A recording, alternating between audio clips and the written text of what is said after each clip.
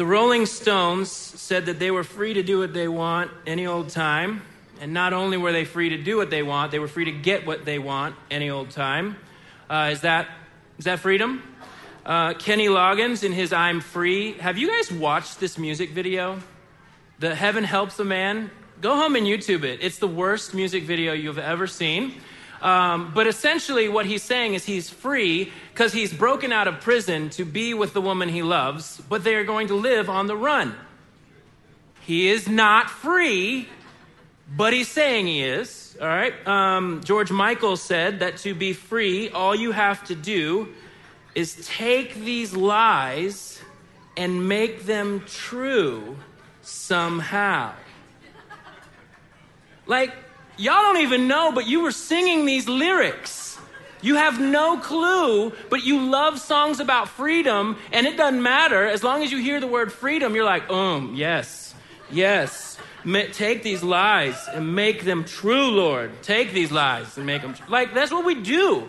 We just repeat things, and we sing these things. And Snoop Dogg said you got to be young, wild, and free. Like, you're not free if you're not young and wild. So if you can't be young and wild, then are you really free? These are the things we sing about, we talk about, we repeat out loud. We have no idea what we're saying. We just talk about it. As children, we are taught that freedom is important. You guys remember this clip? Go ahead, play that clip.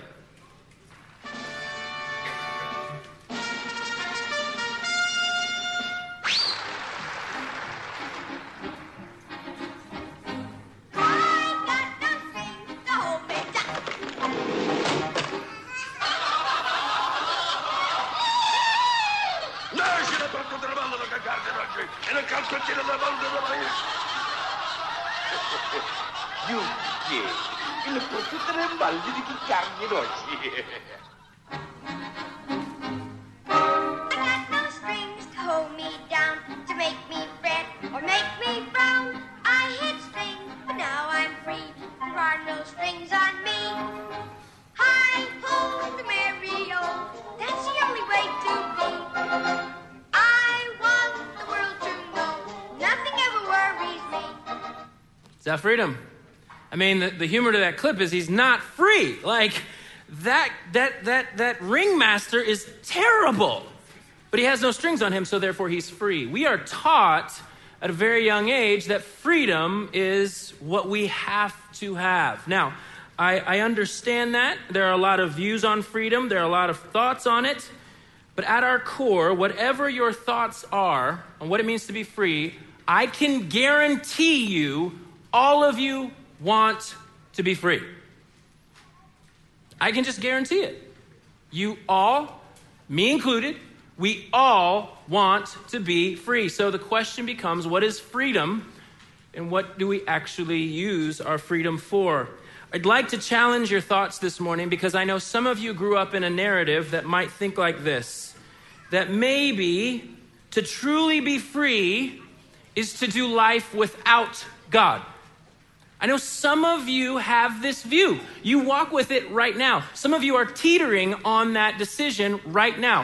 If I'm going to be really free, it's got to be free from God. There are entire groups bent on teaching and helping people who are of faith understand that they're really prisoners and that to his rules and his ways, then you got to cut yourself off from those things to be truly free, man. You have no idea how many times I hear this. You got to get out from underneath God to be really free, and then you can fly. But what if they're wrong?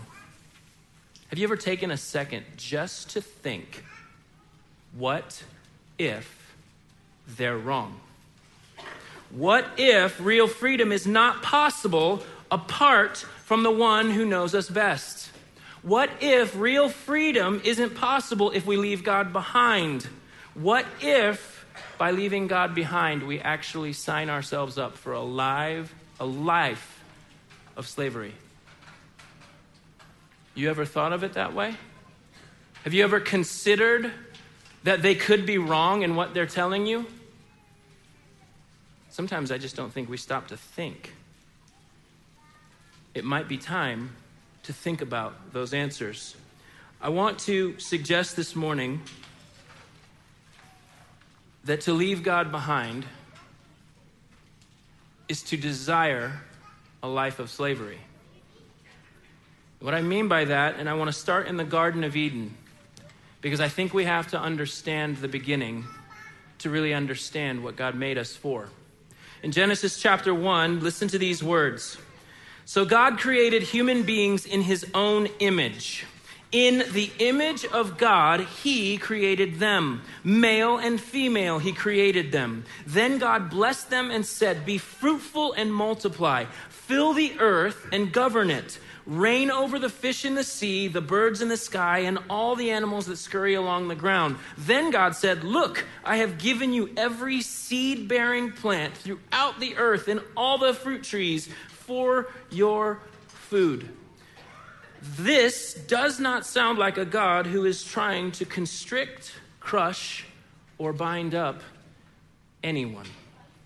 In fact, the first two commands God gives man and woman are to love each other, be together, don't be alone, be fruitful. He's talking about sex. He's talking about children. He's talking about filling this place up. He's talking about being creative, creating as he is creative, giving us and taking care of all of our needs. He's like, oh yeah, I got you in all of this freedom. You are free with me. Did you forget that? I think some of us aren't even sure we've ever heard that before. Because we have been so swept over by the lies of the culture. We forgot that God made us free in his presence. There's a reason we long for freedom. It's because he made us to be free. The question now, and the center of much of the argument today is, how do we actually get free? Everybody has their opinion. Everybody has their thought on what it means to be free. So God's saying, I have you, fill up this place, tend to it, govern it, be creative as I am creative, multiply this all over the earth, reflectors of me. I mean, it's going to be this amazing picture. That sounds really constricting, right? What a jerk God is. What a terrible, terrible, terrible thing to do. Not even close. He had provided for us freedom. But the question is, would it have been true freedom if Adam and Eve hadn't been given the ability to make choices? See, this is hotly contested these days. Real freedom isn't present when you can't desire something. It's just the way it is. That's how freedom works. You have to be able to choose to desire something. If you can't desire something, you aren't really free. Not only is there desire involved, there has to be opportunity. If you don't have the opportunity to pursue the thing that you desire, then you are not truly free, are you? Not only does opportunity have to be there, but the ability to get that thing that you desire has to be present, or you are not truly free, are you? All of these things have to be in place for there to be real freedom. And historically, you can look at cultures that have not been free, and you see one or all of those things stripped away from people. To be free, one cannot be a robot. Genesis chapter 2, there's a zoom in on more of that creation account that we just spoke about. God gives Adam and Eve the removal of the robotness, if you will. Genesis chapter 2, verse 15, the Lord God placed the man in the Garden of Eden to tend and watch over it. But the Lord God warned him, you may freely eat the fruit of every tree in the garden, except the tree of the knowledge of good and evil. If you eat its fruit, you are sure to die. Friends, boundaries did not come in as a result of the fall. I need you to hear me when I say that. Boundaries are not a result of the fall. They were actually placed in the garden before Adam and Eve ever chased lesser things. There is freedom. And there is a choice. And there is something proposed. That these people were not little robots, and that desires, opportunities, and abilities to reject someone's love was present. See, with freedom comes the ability to reject. Like, if I can't reject your advances, I'm not really free, am I? We see this picture developing, and it's a hard one to watch. Here, Adam and Eve are given this freedom, they desire, the opportunity, and the ability, and they choose something other than what God has presented them. God's gift of freedom to Adam and Eve, the promise of security and provision and purpose and relationship with him and with each other, this total freedom in his presence, it's what they were made for. They lost.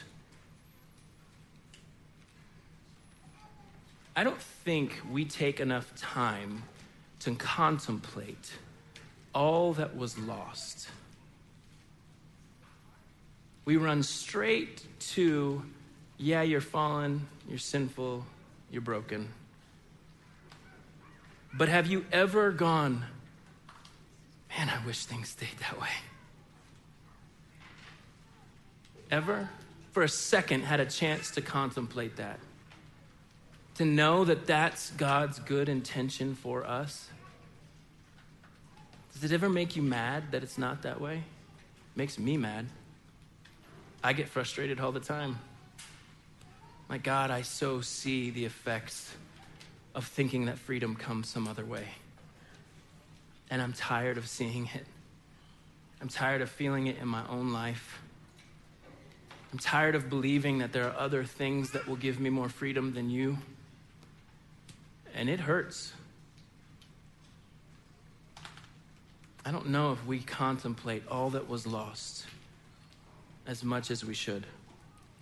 If you know the story, the temptation was too great, and they no longer wanted to be near God, but they wanted to be God.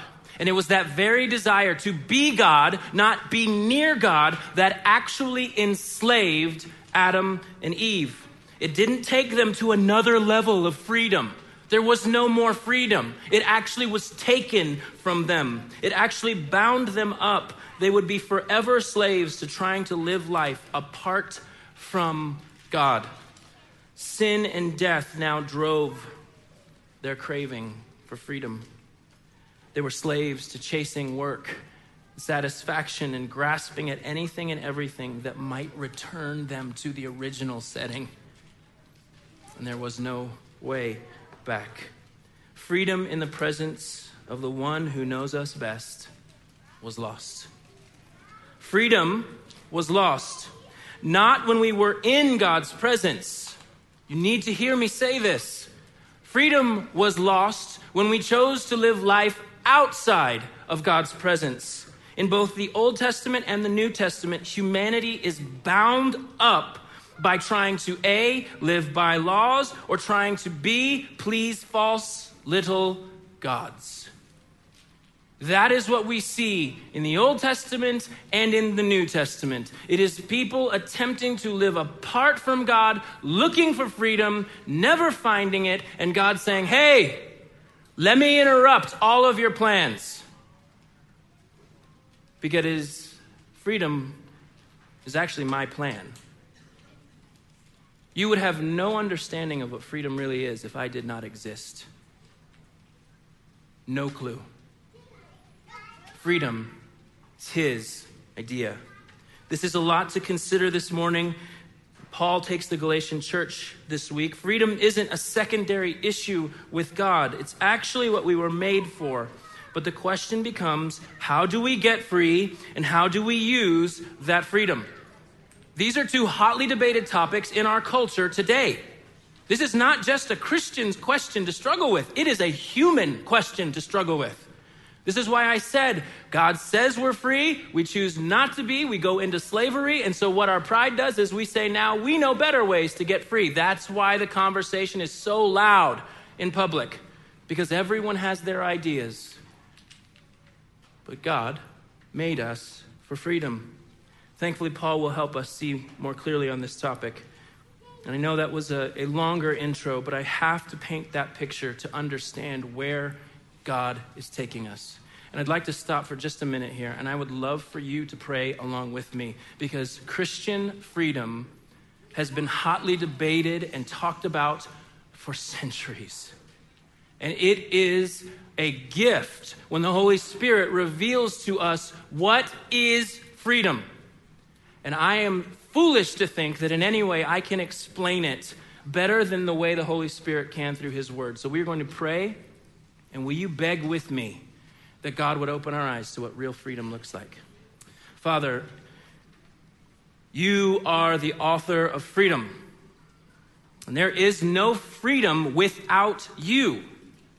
We have formed opinions, we have had experiences, we have walked narratives that have told us all sorts of things about freedom.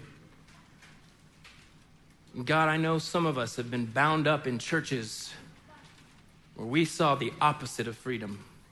And I know some of us have been bound up in the worship of little gods of money and satisfaction and sex and power and fame, and we have seen the opposite of freedom, thinking we would find it there. So Lord, would you show us this morning through your word what it means to be free and how we ultimately are to use that freedom. It's in your name we pray all these things. Amen. Galatians chapter 5, starting in verse 2. Listen, I, Paul, tell you this. If you are counting on circumcision to make you right with God, then Christ will be of no benefit to you. I'll say it again. If you're trying to find favor with God by being circumcised, you must obey every regulation in the whole law of Moses.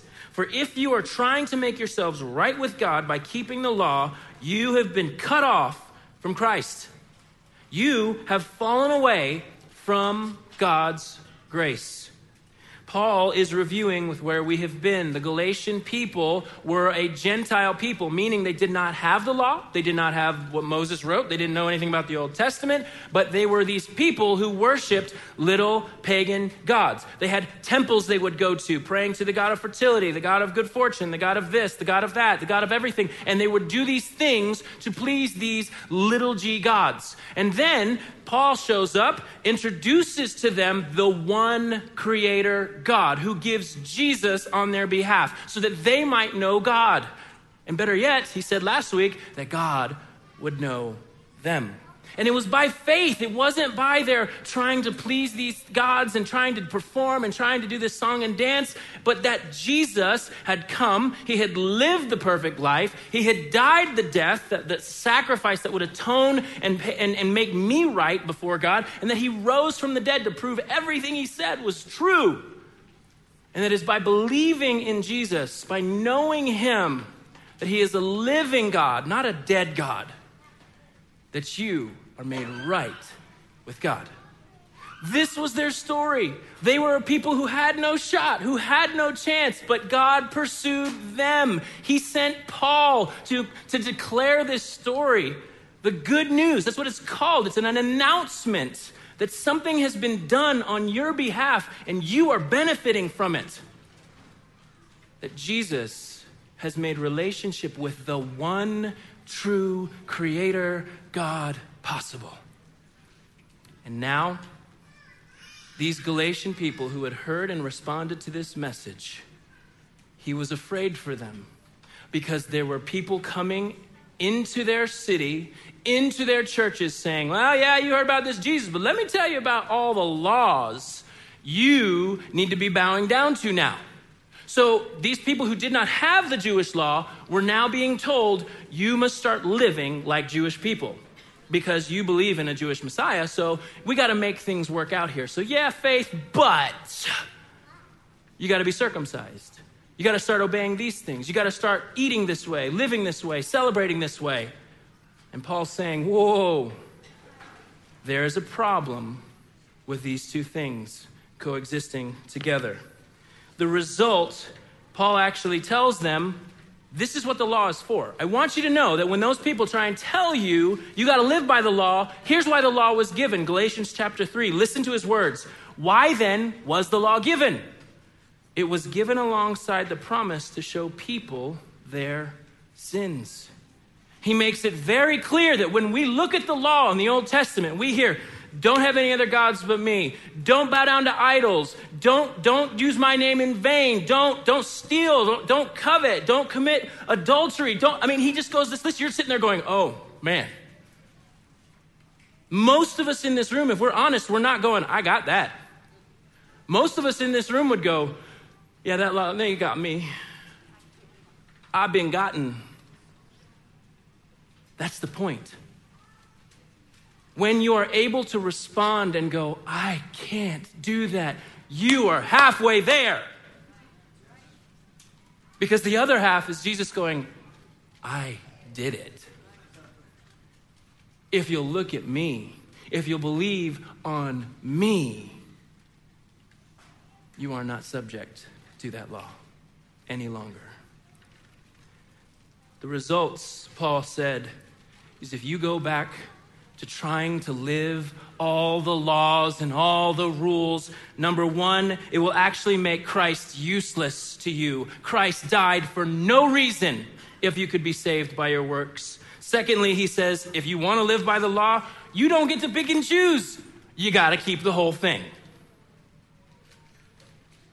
You don't get to go, I like that one because I can keep it. I'll never forget. We were doing a family devotional at my house one time, and we set up these 10 bowls, and it was kind of like that Bozo the Clown game where you like bounce the ball into the bucket, the ping pong ball, and the farther up you got, the more you won. Well, we just took a balled up sock, and we had 10 bowls. And we were basically saying, all right, so this is kind of like 10 Commandments. You can throw one in, and you can get that one, and you can get it closer, and you can get it closer, and you can get it closer. And so my oldest son, Zeke, was having the hardest time. He couldn't get that last one. So what he did was he ran down, he picked up the far away one and brought it back and set it right next to him. Set it down, and he could drop it in. I was like, that doesn't work that way. But it's what we do. It's what we do. When we look at the law, we're like, I can't keep that one or that one or that one, so it's not even important anymore. I'll keep the ones that I can. And I'll feel good about it. Paul says, you don't get that choice. You do not get to choose which one of them you're good at keeping and decide to keep it. You must keep it all. And then lastly, he actually says that if you run to the law, you are actually cut off from grace. You are not moving closer into relationship with God. You're actually moving farther because you are depending upon your abilities and not God's. These are disastrous results. And Paul is pleading with them, please understand this. This is not freedom, but I want you to know what freedom is. For the Galatians, they had come out of one form of slavery to idols and into freedom because of Christ. And then they were going to go right back into slavery because they were going to try and live by the law. They both cannot exist in the same house.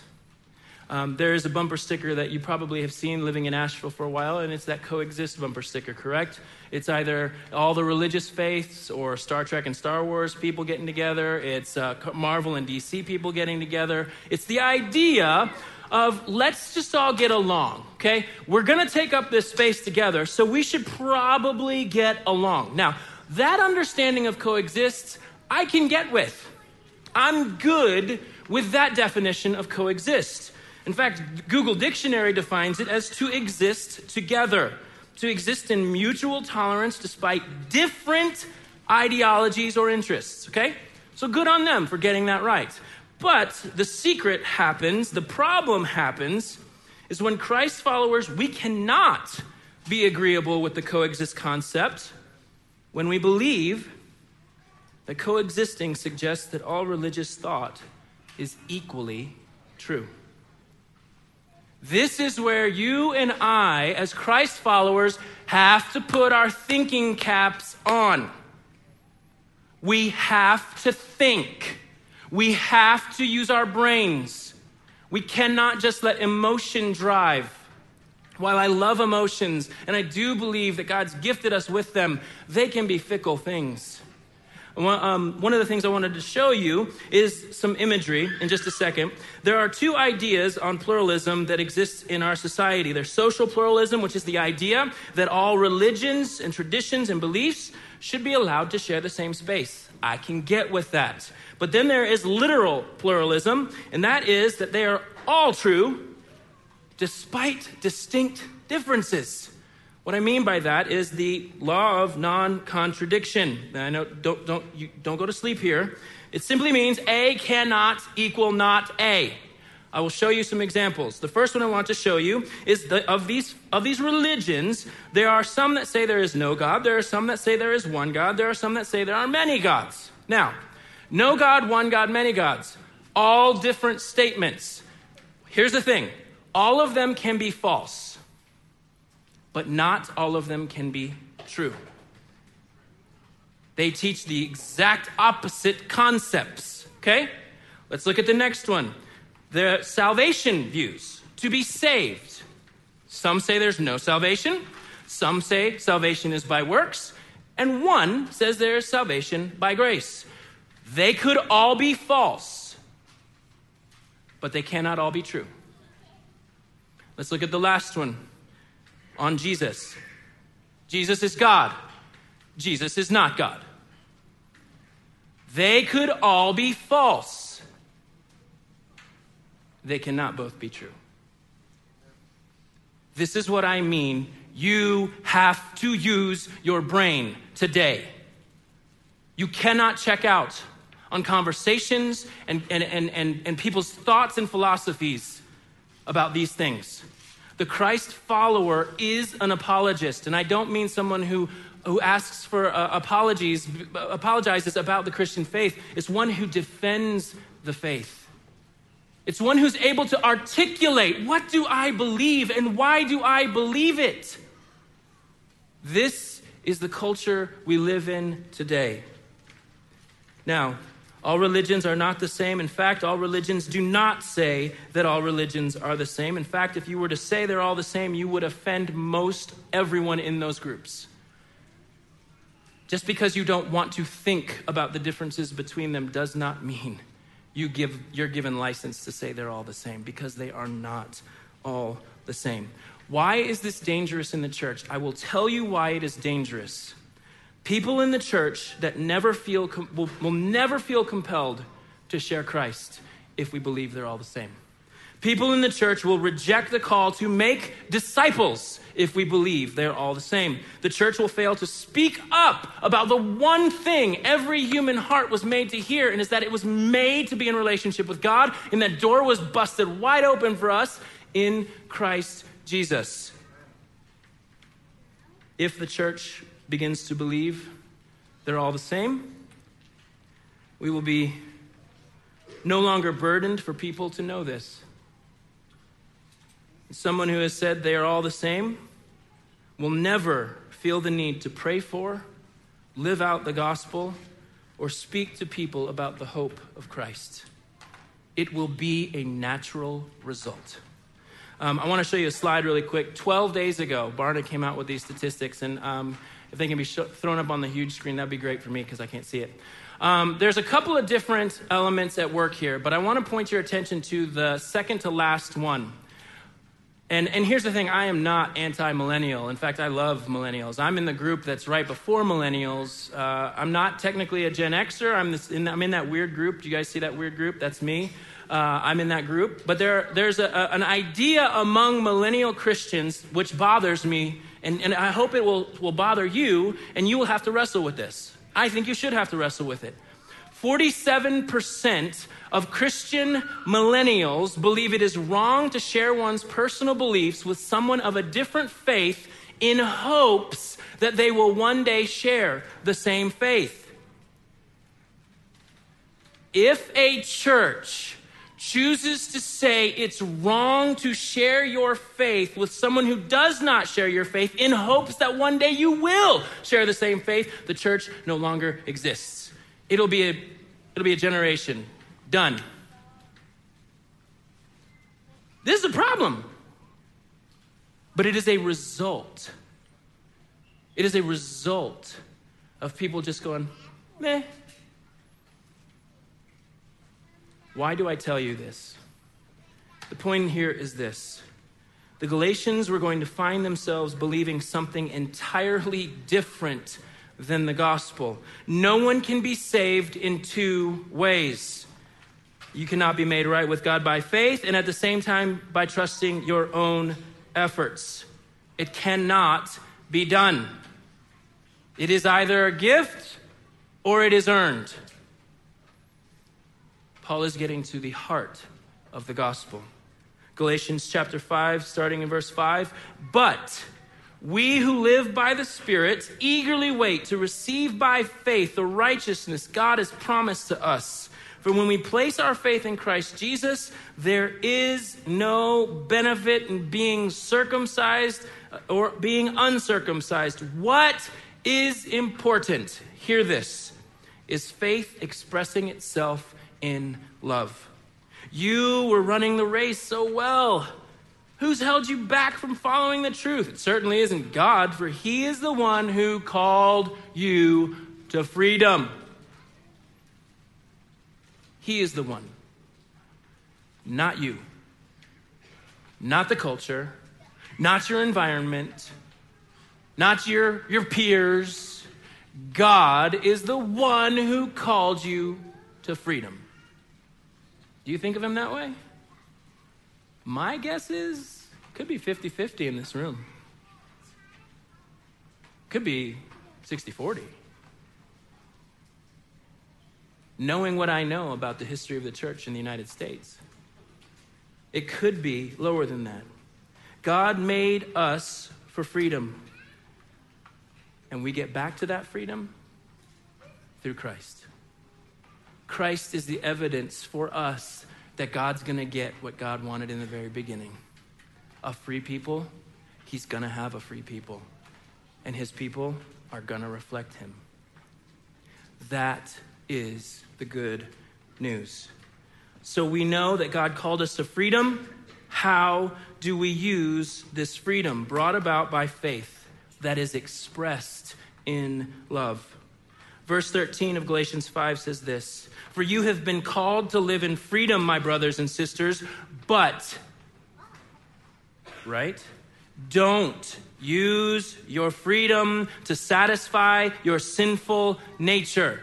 Instead, use your freedom to serve one another in love." For the whole law can be summed up in this one command: love your neighbor as yourself. Paul is not changing his tune here. In fact, the way that he expresses this makes me know that it is from the heart of God, that what is important is faith expressed in love. This is the heartbeat of the Christ follower's life. It's not all about the love, okay? Because if it was all about the love, then there would be no reason for Jesus to die, okay? It's not just about faith, because if it was just about faith, you would not have seen a God giving himself to a bunch of people, loving people, and then saying, you know what's most important? Loving God and loving your neighbor. So it is about faith expressing itself in love. Paul is not changing his tune here and making it about your works. He's actually saying your works express where your faith is. And he is going to give us a very powerful picture of just how clear we can know the results. Martin Luther said it this way. He said, "The whole Christian life, inwardly, it consists in faith towards God, and outwardly in love and good works towards our neighbor. Inwardly before God, who has no need of our works." Do you know that? I hope you know that. He has no need of your works. He didn't need you to impress him. He didn't need you to do any of those things. Inwardly before God, who has no need of our works, and outwardly before men, whom our faith profits them nothing, but who have need of our love and of our works. What a succinct way to put it. God doesn't need our works. He sees our faith. Our peers, you don't need to hear me tell you, I have faith in God. You need me to help you. He brings it about as simply as it can be brought in. Faith expressing itself in love. We see the two main ways freedom can and will be used: selfishly or selflessly. This has been the struggle from the very beginning. Where we see God's presence, we see selfless freedom. Where we see the sinful nature and desires leading, we see selfishness. Because of this very real difference, Paul tells the church this in verse 16. So I say, let the Holy Spirit guide your lives. Then you won't be doing what your sinful nature craves. The sinful nature wants to do evil, which is just the opposite of what the Spirit wants. The Spirit gives us desires that are the opposite of what the sinful nature desires. These two forces are constantly fighting each other, so you are not free to carry out your good intentions.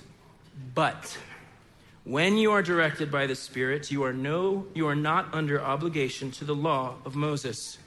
Again, Paul goes back to, while the struggle is intense, and the sinful nature is like, I want to rule, and the Spirit's like, I am way better.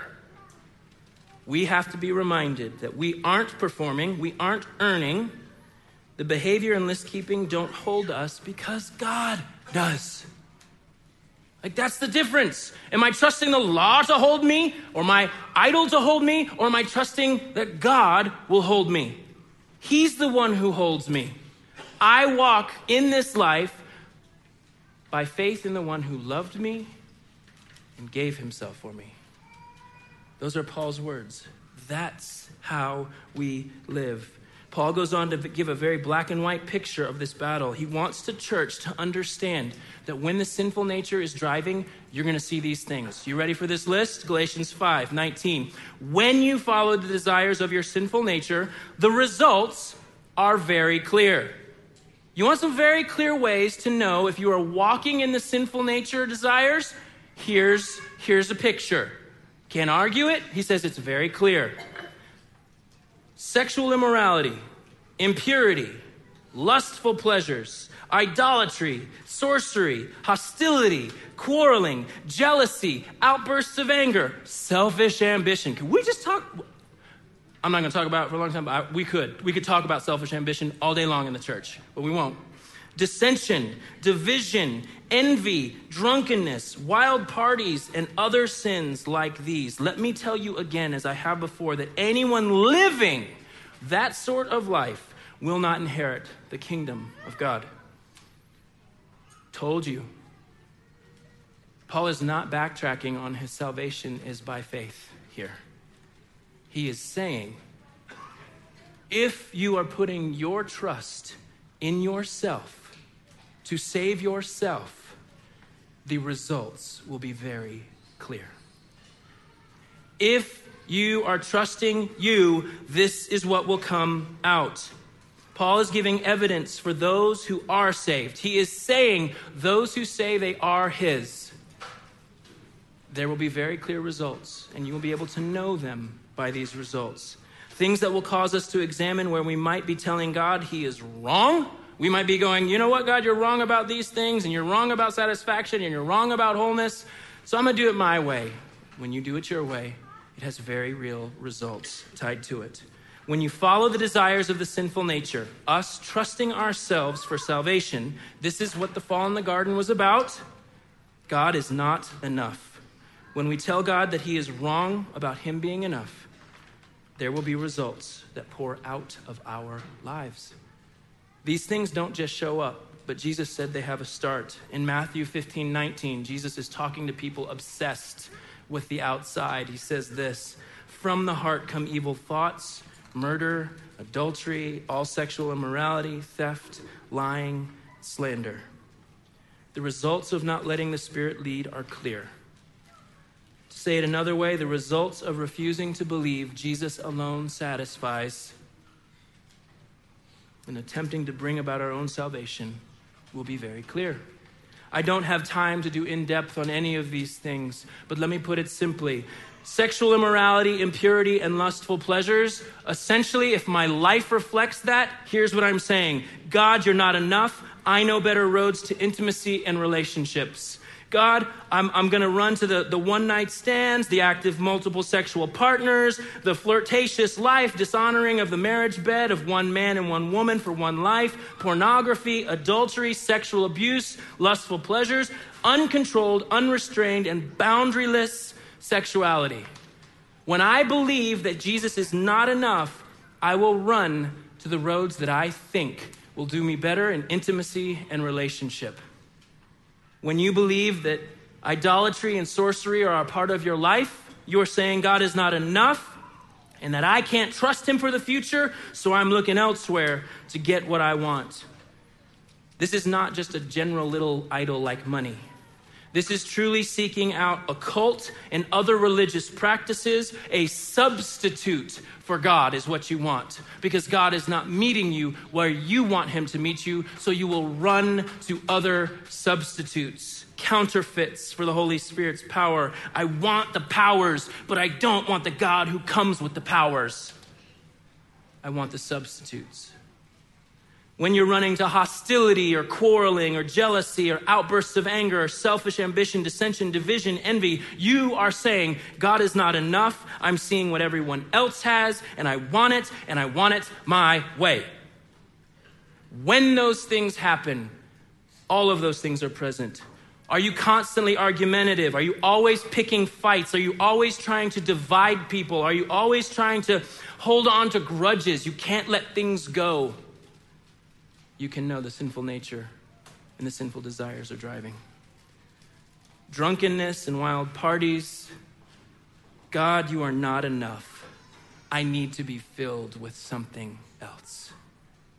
Whether it's the drinking constantly or the getting high constantly, you're mimicking the Holy Spirit. It is a poor substitute for the real thing. None of these determine your salvation, but all of these display your salvation. None of those things, if you find yourself having a historied part of your life in those areas, none of them can keep you from salvation. But if you are living a life and those things are all that are displayed, you're declaring who you're trusting. The shocking element that Paul points to next is not what you think it'd be. He does not go into another list of things to do. Listen to these words. Verse 22, but the Holy Spirit produces this kind of fruit in our lives: love, joy, peace, patience, kindness, goodness, faithfulness, gentleness, and self-control. There is no law against these things. Where we saw the results of selfishness, here we see freedom that is others directed. Paul doesn't describe people doing loving things. He describes a loving people. He doesn't describe a person who does kind things. He describes a kind person. He doesn't describe a person who does good things or loving things. He describes a loving person. This is so important that we understand that when the Spirit is present, it's not about us changing the world. It's actually about the Spirit changing us. Then things change. This is why the whole social gospel church that just says we should only be about doing good things. Friends, we don't have the power in us to do all the good things that are hard. We don't have it in us apart from the Spirit of God producing these things in us. Notice the word fruit. The Holy Spirit produces this kind of fruit in us. It's not singular. You don't get to pick and choose. This isn't a you pick two combo. This isn't you going, this is not my gift. It's not gifts, it's fruit. Do not be confused by the difference between gifts and fruit. Well, it's not just me. I'm not a patient person. No, you're not. You know who is? Jesus. Jesus is the picture of patience. I no longer live, but Christ lives in me. I'm just not a joyful person. No, you're not. Your face shows that a lot. But you know who is? Jesus. It was for the joy set before him that Jesus saw the coming of the cross. He endured it on our behalf. He is the one we look at. The joy of the Lord is our strength. I just don't have any self-control. No, you don't. Can you just admit that? But Jesus was the picture of self-control. He never lost it. In sinful rage, ever. Not once. Love, serving another because they have value. I'm not getting anything out of this. I'm just serving them because they are valuable to God. Joy, anchored in the promises of God. Peace, confidence that God is in control. How many of you can put your head on the pillow and sleep because you know he's in control? Peace is a fruit of the Spirit. Patience, facing trouble without exploding on people. Kindness, the ability to serve others without worrying about yourself. It's a fruit of the Spirit. Goodness, that word there is integrity and being the same person all the time. Some of you, your problems would be over if you just knew you were whole in Christ.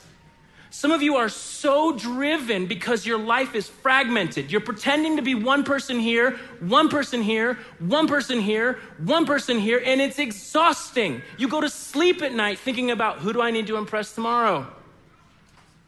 The power of being one person all the time is because I'm his. I don't have to change anything. I don't have to impress you because I don't even have to impress God. Jesus did that. My faith is in him. Faithfulness, you're true to your word. Wow. We don't even have the power to do that on our own. That's how dependent we are. Your yes meaning yes and your no meaning no. Gentleness, the best definition I've ever heard of gentleness is self-forgetfulness. Being able to go, I can get down on the level of a child and I can be in the life and the face of a child because I don't care what grown-ups think. And I can be and sit with 70 and 80 and 90-year-olds and just sit and talk because I'm not rushing around to impress the young people. Self-forgetfulness. Self-control, the ability to pursue the important over the urgent. You're not impulsive. You're not uncontrolled. This is the fruit of the Spirit. Nate, as you and the band come, while we do look to Jesus to understand how to live these things out, he is not just our example. He is the one we trust in because he produces the fruit in us. It helps me know he's not done with me. He's not given up on me. And he's going to continue to develop in me that which he desires. Verse 24 and 25, those who belong to Christ Jesus have nailed the passions and desires of their sinful nature to his cross and crucified them there. Since we are living by the Spirit, let us follow the Spirit's leading in every part of our lives. At the beginning, we talked about real freedom is only present if you're able to desire something, if you have the opportunity to pursue that thing, you have the ability to pursue that thing. But there's one more requirement for freedom to really be present, and that is in that thing that you have desired, there are no regrets ever attached to it. None. The beauty of the fruit of the Spirit is that because God's presence is there, we are no longer under obligation to fulfill the law, to perform, to earn, and you will never regret allowing that fruit to develop in your life, ever. The desire is given us by the Holy Spirit. The opportunity to serve him is given by the Holy Spirit. The ability to do what pleases God is given by the Holy Spirit.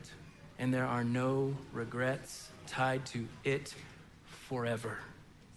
Paul brings it home, and he says that who we are looking at will determine what comes out of our lives. Who are you looking at this morning? Are you looking at yourself? Are you so consumed with staying free that you're actually a slave? Christians don't pursue freedom. We pursue Jesus, and he frees us in the midst of that pursuit. He keeps us free in that pursuit. This morning, as we go around to the corners of the room, you will see some bread and you will see some juice. That bread represents the body of Christ that was given for us. That juice represents the blood of Christ that was poured out on our behalf for forgiveness of sin. When you take that bread, you dip it in the juice, and you take it in, you are saying, God, I'm trusting you to do in me what you said you would do. Firstly, to save me.